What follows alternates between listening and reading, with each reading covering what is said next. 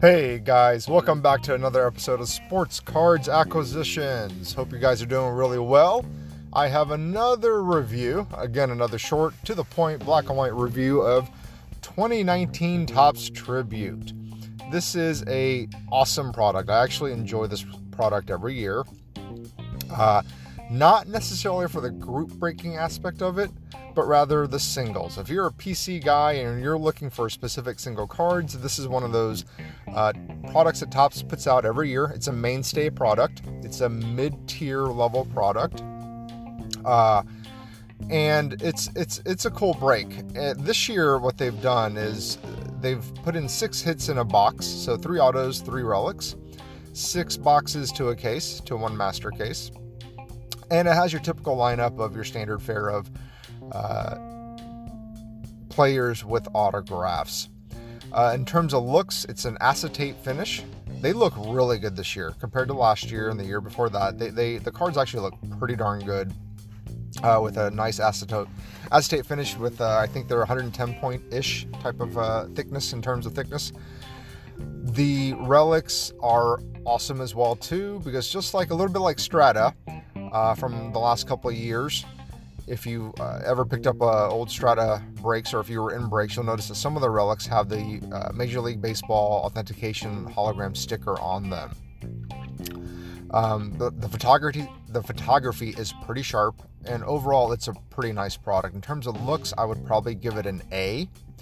In terms of value, and this is where I'm going to get into it in a second. In terms of value, I would probably give it a C. And the reason why I say a C is because every year with Topps Tribute, in addition to their Topps' mainstays of something like Museum or Triple Threads, the release figures are always going to be high, but then they plummet within 2 to 4 weeks after release. Unless you have one of the higher end names, i.e. Trout, Ohtani, Griffey, Ichiro, they don't retain as strong a value in the long term.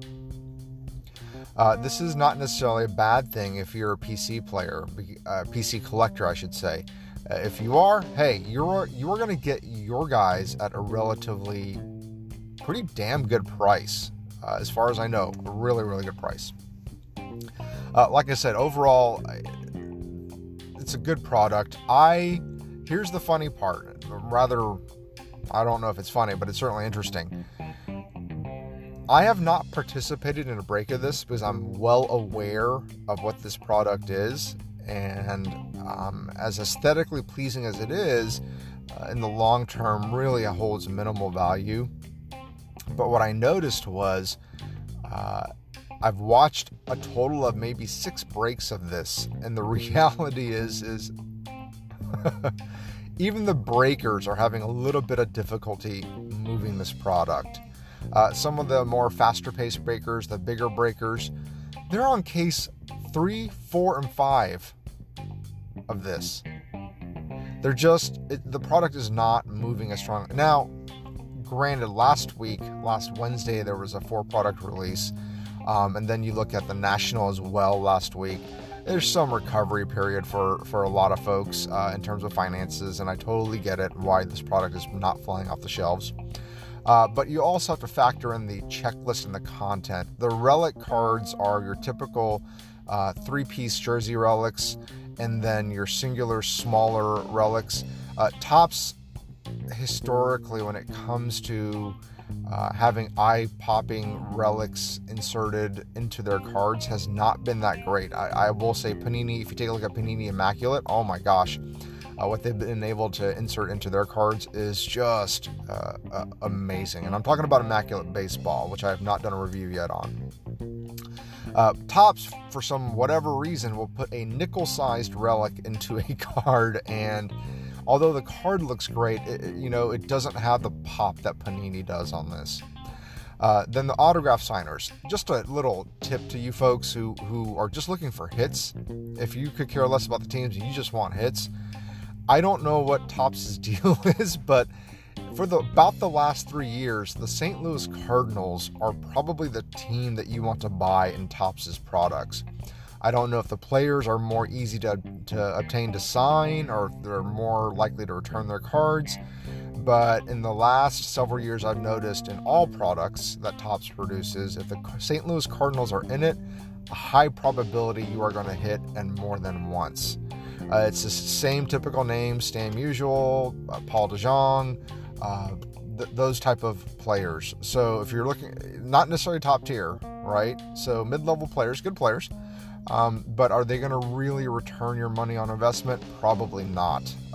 In fact, I know they're not going to. But if you're just looking for hits, hey, the Cardinals are a safe way to go. The harshest team that should have good quality hits, but are also minimal, what I am finding, is the Houston Astros. I've been watching them, and outside of relic cards, not too many hardcore Astro hits have been coming out. I've seen a consistency with the Mariners. I've seen a consistency with the Mets. The White Sox have been a little bit hit and miss. The Padres have been definitely hit and miss. And then the Blue Jays, very much hit and miss. In line with breaking any product. With that said, do I recommend you to go out and buy a box of this, which runs anywhere retail about $250, $300? It's up to you. If you like that style or this style of cards and want to take that gamble, go for it. If you're into breaking, would you consider picking up your team? Actually, probably, because a lot of the pricing on this, from what I've seen, is relatively manageable. It's not over the top. It's not a product like Diamond Icons where virtually every team is well over $100. You'll find a lot of your teams like the Cleveland Indians and even the Cubs for less than $50. I've seen the Indians and Orioles for as low as $29 to $25, depending on which breaker you go through. Overall, I'd give the product a B-.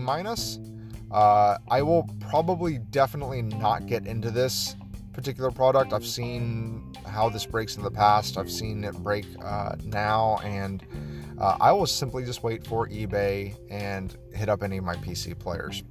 Hey guys, that's it for this week's episode of Sports Cards Acquisitions. I will follow up. I am in sore need of trying to do a podcast regarding a couple of other new products coming up, and I also want to talk about Zion. No big secret, I am geared more towards basketball. I love basketball, baseball, football, and hockey, but Zion just recently signed with Panini, and I will spend a few minutes talking about that on one of my upcoming podcasts. Hey guys, thank you so much. Good luck breaking. Hope you guys hit big. Talk to you soon.